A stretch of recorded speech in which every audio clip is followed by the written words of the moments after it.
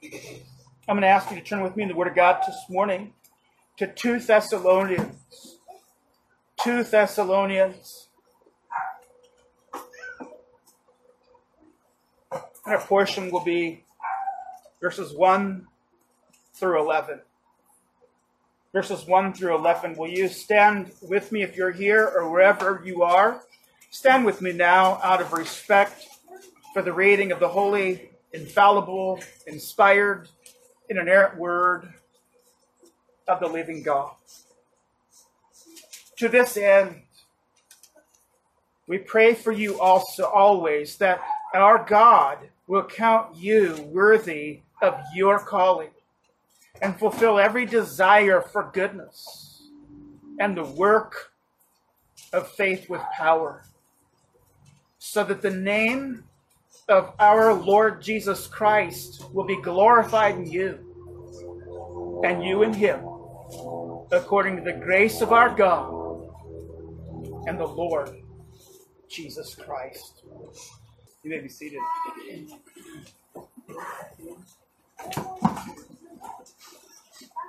The great Scottish Presbyterian athlete Eric Liddell, who captured 400-meter gold medal in the 1924 Olympics, once famously said, "I believe God made me for a purpose, and when I run, I feel his pleasure. It is not just fun to win. To win is to honor him.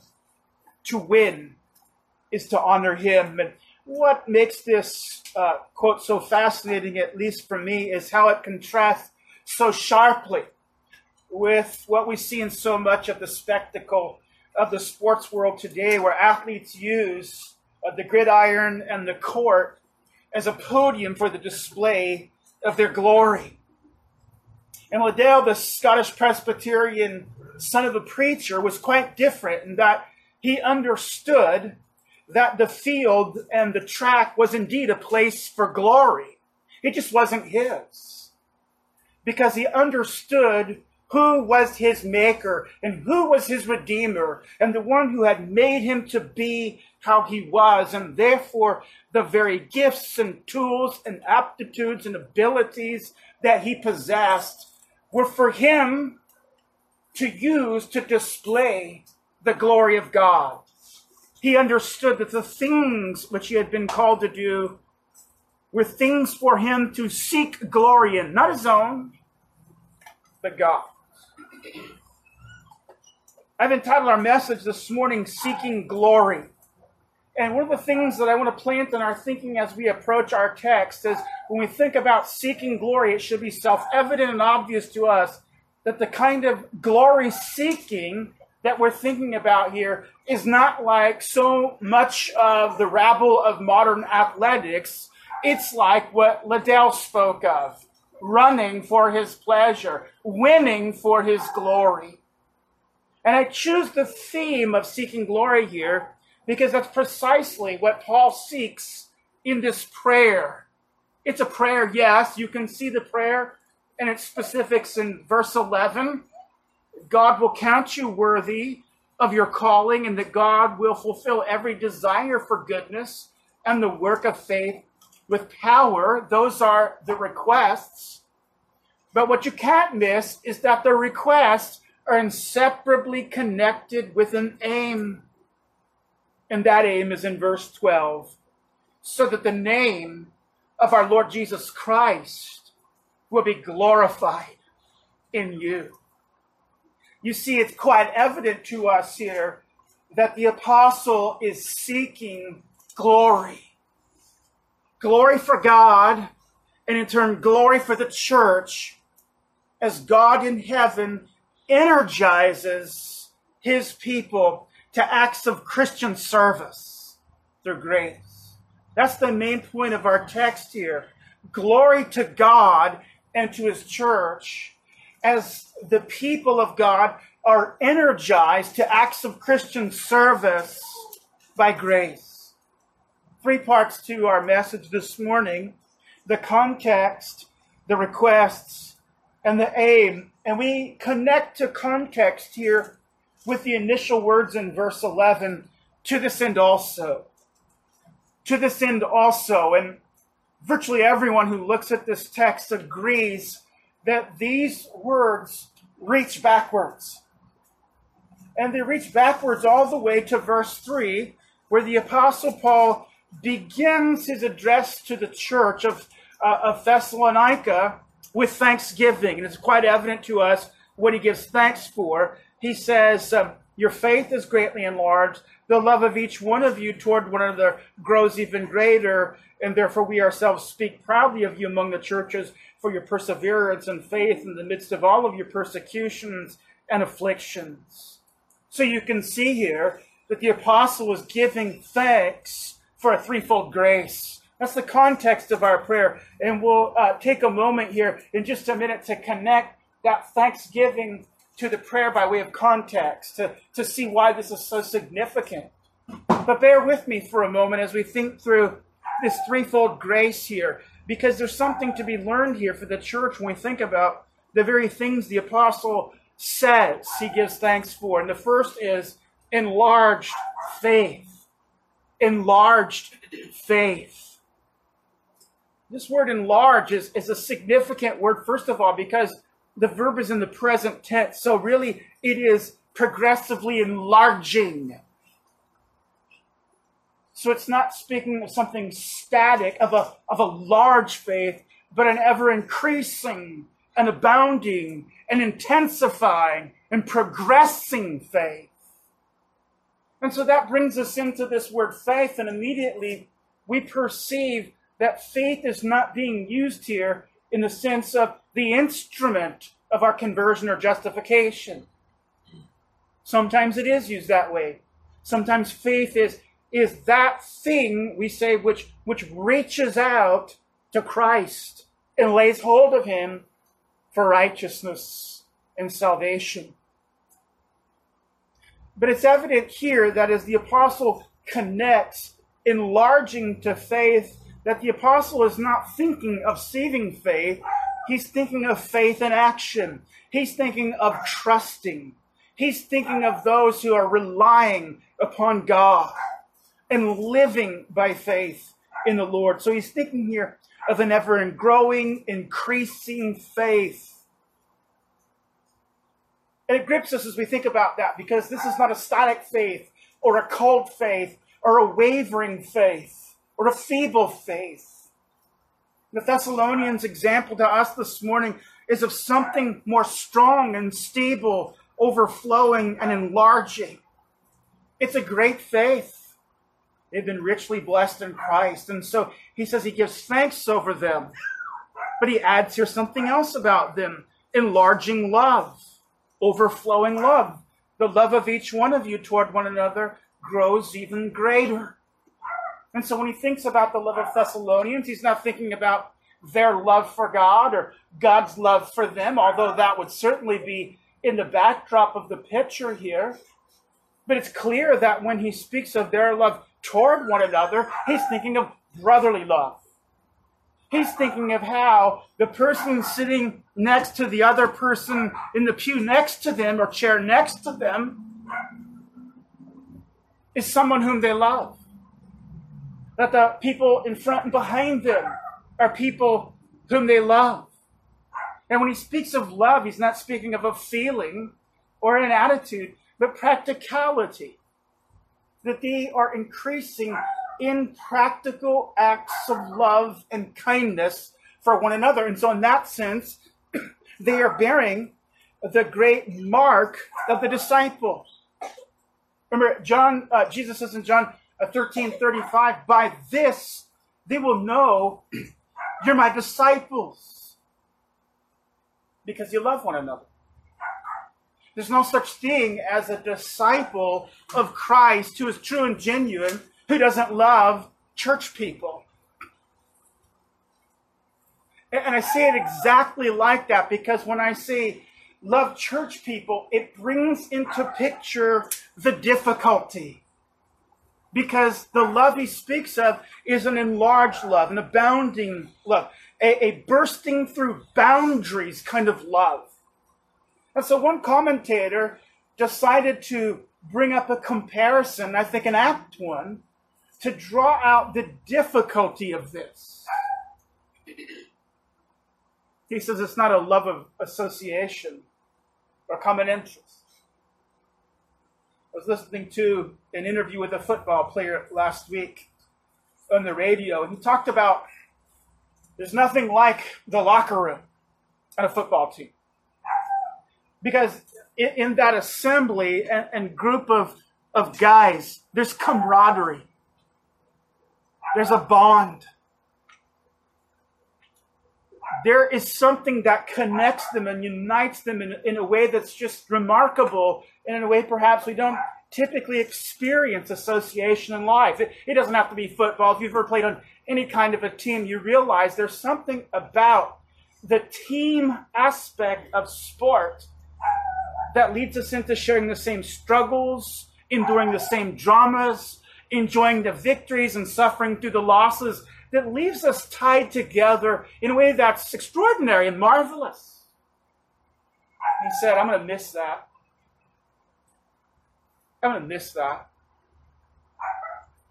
If you played ball, you probably remember the last game you ever played. Because you'll remember that's the last time you had that kind of association probably with people. That's a love of common interest. That's a love of association. And that's not like the love of the church.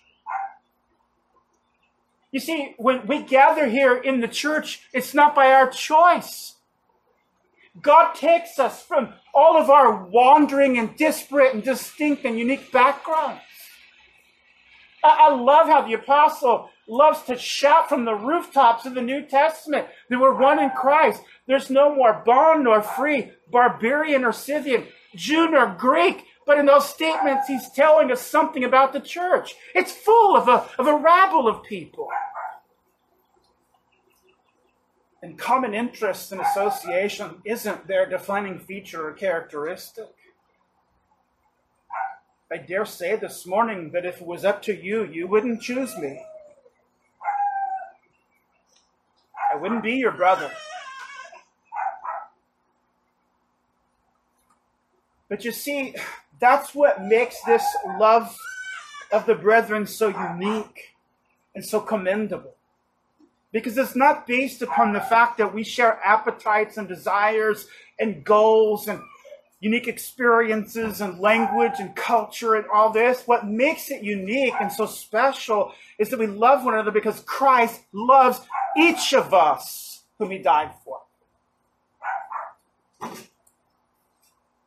You think about that this morning when you are being called to love your neighbor, when you're being called to love these believers who are gathered here this morning. Ask yourself, what is it that you think of? The only way to have an enlarging and increasing and an abounding love for all the people who are gathered together here, with all of our uniqueness and distinctness, is not common association. It's because Jesus Christ loved each one here so much he died for them. I hope we hear a challenge in that this morning, people of God, that our love won't know bounds. That we will not allow a common interest or association kind of love to infiltrate us as if the basis for why we get together in fellowship and like each other is because of association. The apostle commends and gives thanks for the Thessalonians, not because they were discriminating in that sense, but they discerned the basis of loving one another. It was that Christ loved them. What a challenge for the church to constantly grasp, internalize, and seek to live out. It's not common interest. It's Christ's love for us. And so he commends them for that. And he commends them for a last thing here, which is perseverance in persecutions and afflictions. We're back to the word that we've seen so many times in endurance. It's hupomene. It's this ability to bear up under difficulty. Not patience towards people, but that ability to soldier on, to drive on, to march through the muck in the midst of hardship. The two words that are used here are commonly encountering words that we've seen again and again and again, which speak of the intensity of trial. They endure. Again, we see that this is a congregation not of the faint-hearted, but those who were hardy in their faith. They counted it joy to suffer hardship for Jesus Christ, and they just saw sufferings as nothing more than the thump of the road beneath them under the wheel of life.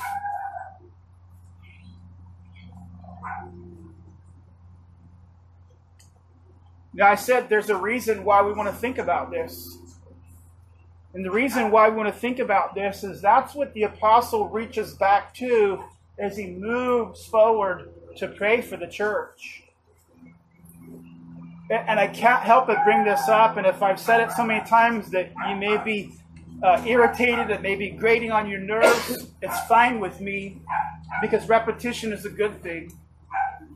But we have to marvel at how relentlessly Paul pursues the church to abound. If I were to tell you that there's this congregation that has an ever-increasing and enlarging faith, an expounding and overflowing brotherly and Christian love, and of a congregation that chews up endurance and trial like it's eating through glass and nails and smiles when it's done, you would say that's a congregation that's arrived. The apostle takes that very congregation and he says to them, you need to take it to another level. What a challenge we already hear this morning in this for every single believer that thinks that they've had more than small beginnings in the Christian life. The Apostle Paul says, fine, you just haven't taken enough yet. You're to abound more. This prayer is offered for people who are already giving every mark and indication of spiritual maturity. And so I think that we can say very safely this morning that these requests, with its aim, is suitable for every Christian in every place and station in life. So that means all of us should be listening. We should have donkey-sized ears this morning.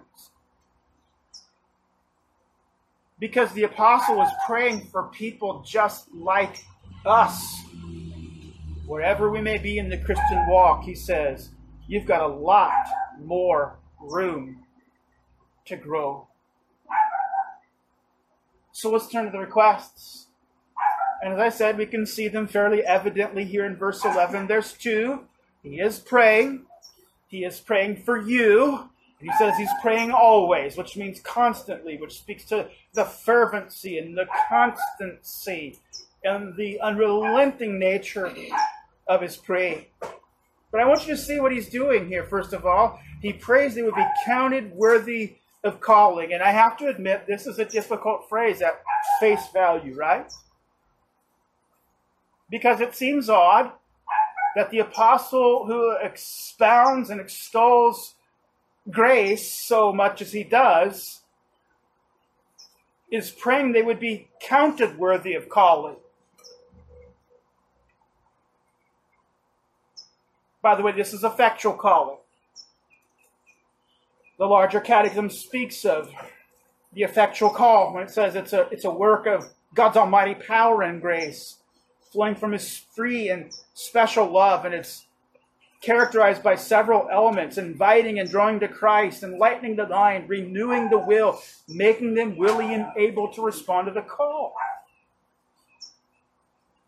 That's a summary of the biblical teaching on calling, but what ought to grab our attention about it is that this effectual calling is something that is a work of divine grace through and through. Everyone here this morning who is a believer knows it had nothing to do with their calling. It's as if God set his radar upon you and drew you right out of the midst of the mire and muck of your life. You weren't doing anything. You're helpless, depraved, rebellious. How in the world can the apostle then pray that God would regard them worthy of something they could only have received by grace? And I think there's a few things we should say here.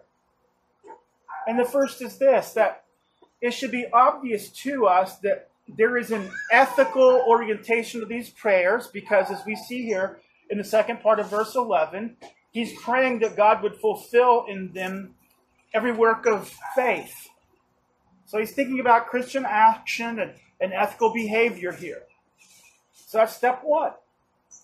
But step two is to think about this in relationship to another statement of Paul. This is one of the great rules of the Protestant and even Presbyterian doctrine of interpreting Scripture. We interpret Scripture with Scripture. The less clear by the more clear. So what sounds to you more clear? The apostle saying here that he's praying that God would consider them worthy of the calling, or Ephesians 4:1, where the apostle Paul says, I beseech you to walk worthy of the calling with which you have been called. See that? Called. It's already happened. It's already this work of grace displayed in their life, poured out upon them. But he says, now that you're standing in this grace, it has another call built into it. That call is to walk consistently with the grace that's been poured out. You see, the effectual call contains within it a call to spiritual growth and maturity. So what is he saying? I want you to give more and more evidence of your Christian faith. That's what I want. I want you, believer this morning, wherever you are in your Christian life, to think about this. The apostle, under the inspiration of the Holy Spirit, says you need to bring out more faith, more obedience, more conformity to Christ, more attitudes which are pleasing to God. That's what he's praying. A display of grace in the form of you showing real, tangible growth in maturity. That's your call here. Called to live up to the grace you've received. Don't hear this as something for the Thessalonians, hear for yourself. The other thing that I want to say here to just maybe give us a gasp of relief, it's quite obvious that this comes by grace that you do that, right? If it wasn't for the fact that it came by grace, then the apostle wouldn't be praying for it. See, the things we pray for, we receive by grace. So the very energy and desire and focus and drive comes from grace. So let's not be confused here. We're not commingling law and gospel and getting this hybrid gospel, which is an ugly mutt. What we're getting here is the implications of the gospel call, that we've been called to something, and the very calling which we've been called to, we receive God's assistance and grace to fulfill. He works in us to display his glory. And then Matthew Poole, I think, throws in a word of wisdom here that calms every nerve, as he says, God's account is not according to the strictness of the law, but the indulgence of grace. I'll take it. But there's a call here for us. Built into this call, having received the effectual call, is this additional call now that I am to seek a greater display of spiritual growth and maturity. So that's our first request. The second one is a little bit more involved. So let's look at the second part of verse 11, where He says, fulfill every desire for goodness in the work of faith with power. It seems obvious here now where the spotlight is on the ethical, right? Every desire for goodness. And that's not God's, it's ours.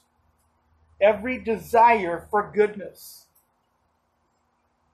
The word for goodness has, in other places in the New Testament, a sense of doing something that is in conformity to the will of God. And here it speaks of the desire, the desire of our redeemed, renewed, regenerate, spirit-indwelt heart.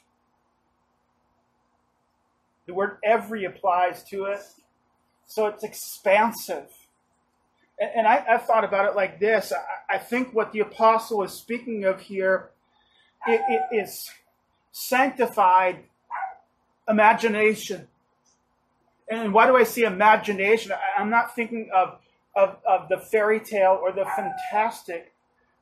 What I'm thinking of is that the apostle is conceiving of the Christian viewing life and the people of God around them, the church in which they're a part, the community in which they live, the vocation to which they're called, the family to which they're a part of. And he says, right there, you've been called to serve. And in that station, which each and every one of us has, there is a limitless set of things to be done. In fact, you're only limited by your capacity to imagine and see it. Work of faith is very similar. It's very similar in thrust because obviously work indicates to us a moral duty. And it's something that flows from faith. So again, it's not secular. It's not legalistic. It's speaking again of the heart consecrated by faith, of the regenerate person. And again, there is work to be done, right? There are encouraging words to speak. There are helpful deeds to perform. There is love to show. There are church projects that need participated in. There's offices to serve in. There is just this abounding and limitless set of ways in which God calls us to serve Him. That's what he's talking about here.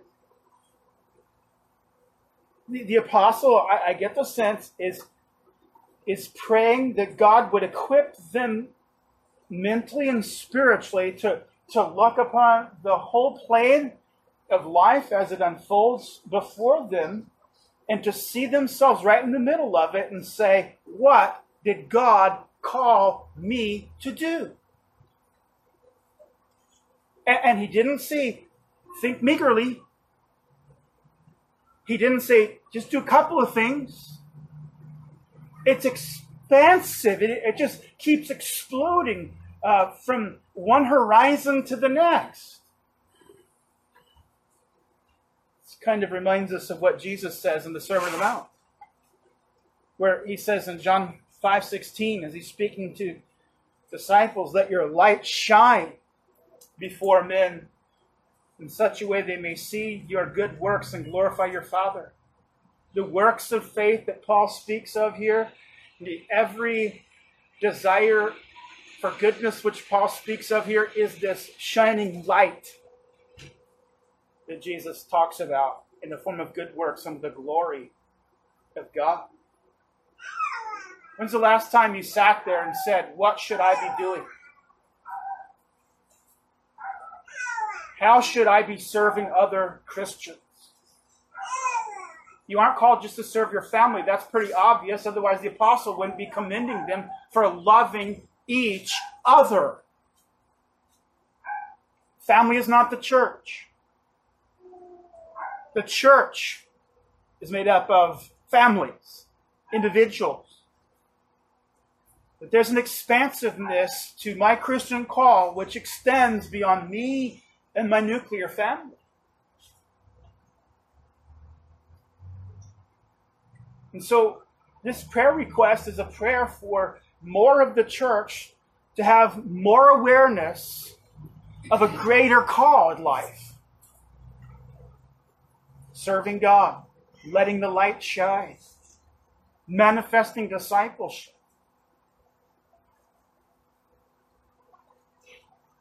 It's a huge prayer. And the good news is that the Apostle Paul makes it very clear by the very way he prays it, that the energy to perform it, to see it, and to do it comes from God. I want you to know here that God is the subject of the verb fulfill. You could read this, may God fulfill.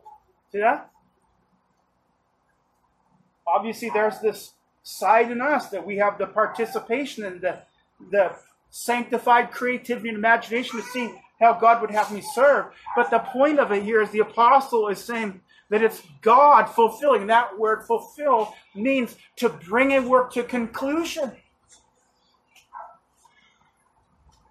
It's God's work. And then if that didn't satisfy us, I want you to look at the very last phrase in verse 11. What does it say? With power. That prepositional phrase modifies the verb fulfill. Fulfill with power. Whose power? God's. At every step, the apostle makes it very clear. We are not alone in this. He is not casting us back on our resources. He's making it abundantly clear to us this morning as he prays this prayer for you, for this church, for the people of God. The calling is high, but the grace and help and power of God to sustain us in it is even greater. As I step back and I look at this, I say the apostle paints a great picture here. He paints a picture of power and weakness. He paints a picture of power and weakness. See, where's the picture of weakness? And I say the picture of weakness is in the very fact that the apostle Paul is praying that they will receive grace from God to live the Christian life. Isn't that one of the great stumbling blocks to the Christian life? Is your constant awareness of your weakness. If you don't know your weakness, you're not thinking. And that's why this is an exhilarating prayer, because the Apostle Paul is saying, you are not confined to the limitations of your inabilities.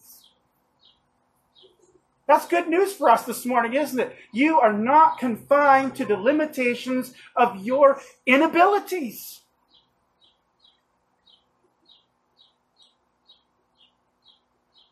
There's tremendous exhilaration here.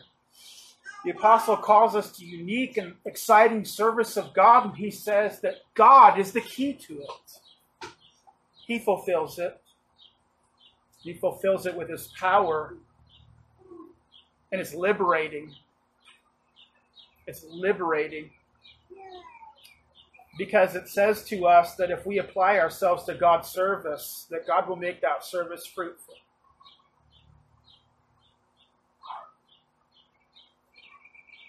Without God's help, we're weak. If we seek to do things in our own power and strength, you know what? They'll look like a dried up fruit tree with dead branches. Driving up the valley to go back home, there are literally hundreds of thousands of dead trees along the freeway because farmers stopped watering their crops. And in some places, there's nothing but mound after mound after mound of dismantled, chopped up trees that once were fruit-bearing. That's us. Apart from the energy and grace and power of God, that's us. Jesus says, without me, you can do nothing. But the liberation of Paul's prayer this morning for us, God has promised us that power, and that help, and that strength. If we would humble ourselves and pray. Calvin has a great quote here that really caught my attention that I wanted to work into the sermon, so here it is. He says, it's easier to build a tower upon water than to perfect the faith of a believer. Just think of the stupidity of that statement. It's ironic and funny and humorous, right? It's easier to build a tower upon water than it is to perfect the faith of a believer. But you see, the good news is that God works through us to fulfill with His power every desire that's good and every work of faith. There's a request, turn out of the aim. I remind you again that those words "so that" signal something to us, right? So that. They reach back to the two verbs of verse 11, which form the backbone of Paul's prayers. Consider worthy and fulfill. And now he's telling you why he's praying that. Why is he praying that? Well, as you move forward to verse 12, you can see. So that the name of our Lord Jesus Christ will be glorified in you. Why does the apostle call for such Christian fruit? Because God is not glorified by a barren tree. God is not glorified by a barren tree or a barren church.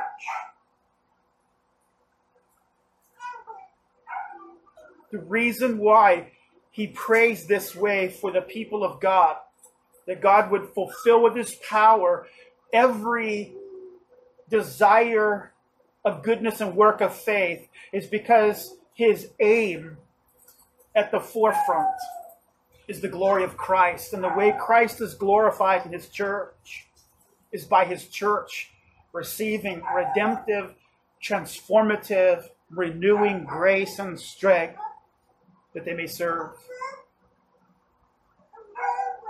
And that they may serve like our old Scottish Presbyterian friend, Eric Liddell. When I run, I feel his pleasure. To win is to glorify Him. You see, when God works in us in this way, Paul makes it clear we don't get the credit. We get to be used as instruments to bring God glory. I think it's so important that we hear this morning, because it's one of those phrases that's so tried and true that we could become numb to it as Christians. Glory. I remember, and I've shared this with you before, this was our theme verse in our football team, 1 Corinthians 10:31. Whatever you do, whether you eat or whether you drink, do it all to the glory of God. If you couldn't say it right, you had to run gassers in 110-degree heat. You tend to get it right. It's easy to hear. But what the apostle is saying here is he's laying upon us this weight of glory in a sense. He's saying, think carefully upon what God wants. It's to be glorified through you by the display of His grace. And so when we think about whatever we do in the Christian life, it should always be ringing in our ears. This is to the glory of God. Our world all around us here says, get yourself some glory. It relentlessly messages us with that theme. Get yourself some glory. Respect me. You deserve respect. This goes against our sinful nature. And so it's the reason why we have to hear it over and over and over and over again. Paul prays for the display of grace in our life. We wouldn't be barren trees, but fruitful ones. That God would be glorified. And then he adds to it, glory for the saints. It's tricky because it's so emphatic that it would be that Jesus is glorified by us, by the way we live, but he says that you would be glorified in him. People have said, well, what in the world does that mean? It seems fairly obvious to me that the way we are glorified in Christ is by God sharing his glory with us. Can I quote you from Calvin? The wonderful goodness of God shines forth, that he will have his glory be conspicuous in us who are covered with ignominy. It says that the wonderful grace of God, the goodness of God is shown in this, that he would share his glory in and through us, even while we are covered in ignominy and in our sin. The glory isn't ours. The glory is God. We need to saturate ourselves in this prayer.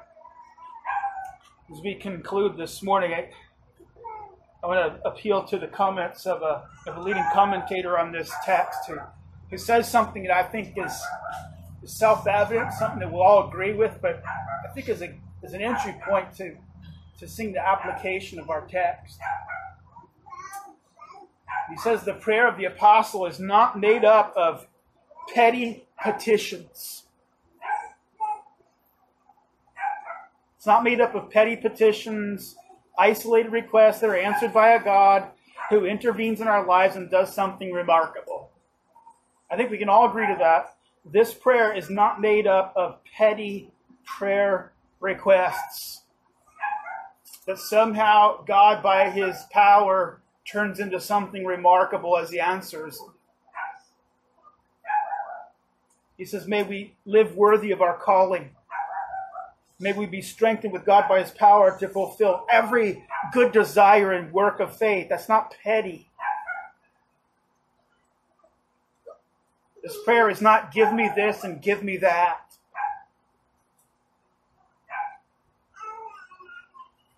So I think we have a challenge here about how to reform our prayer.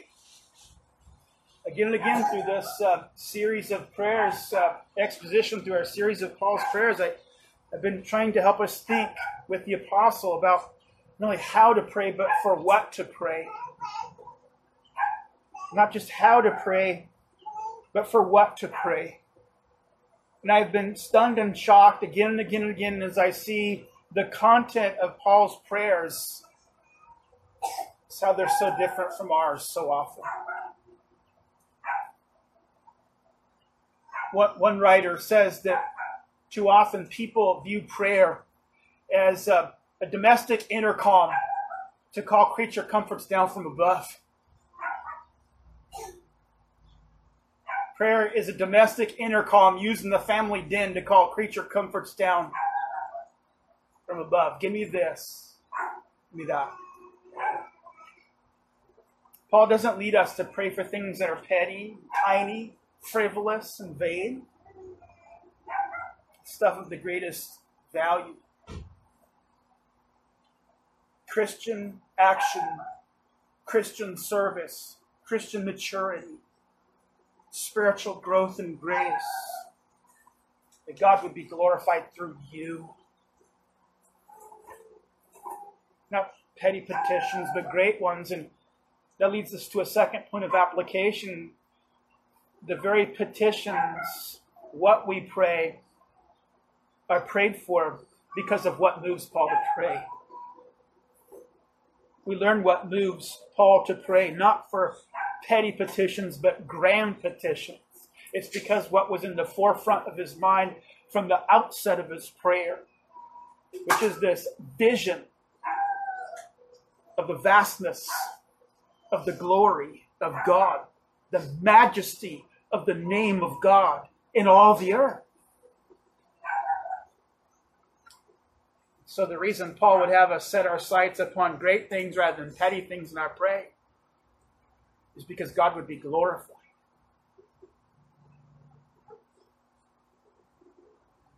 We need to be gripped by that this morning as we think about our prayer life. Is that how we are praying? Are we praying in the very things we seek from God? The ultimate aim, that God would be glorified. I know we're used to praying, your will be done. And I must confess that I have at times prayed, thy will be done, with the secret motive and desire that I sure hoped it was my will too. I hope you're a better Christian than me. You never prayed that way. But what ought to really drive that prayer request, thy will be done, is because when God's will is done, God is glorified. And that's where the spotlight goes in Paul's praying here in 2 Thessalonians. I'm praying all of this because at the forefront of my mind is this grander, more significant objective in it all. The glory of God. The glory of God. Someone once said that many Christians are missing something in life because they're always pursuing second best.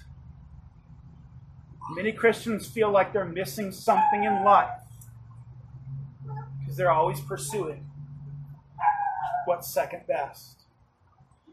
You should be struck this morning. The apostle is not asking you, he's not commanding you, he's not teaching you to pray for second best. This is of the highest premium and value. God, working in and through his church, by his grace, to generate in his people great acts of Christian service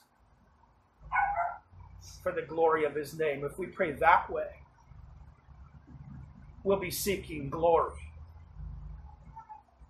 Father, we thank you this morning for the expansiveness of the apostles' prayers. We know they were generated and prompted by the Spirit of God so that they would be prayers that would last throughout the rest of this age. And we need to be instructed, even as Jesus' disciples asked him, "Teacher, teach us how to pray." Father, we need to know how to pray. And we thank you this morning that we are yet again in the school of prayer. As we lend our ears to the prayers of the apostle for the church, we know he is leading us to pray as he prayed. And so, Heavenly Father, move our hearts and open them, that we would be receptive to his teaching and instruction. That as we pray like this, in a way that's approved by you, inspired by you, that we'll see the fruit of it in our lives. And we'll see you glorified in and through your church. We ask this now in Jesus' name. Amen.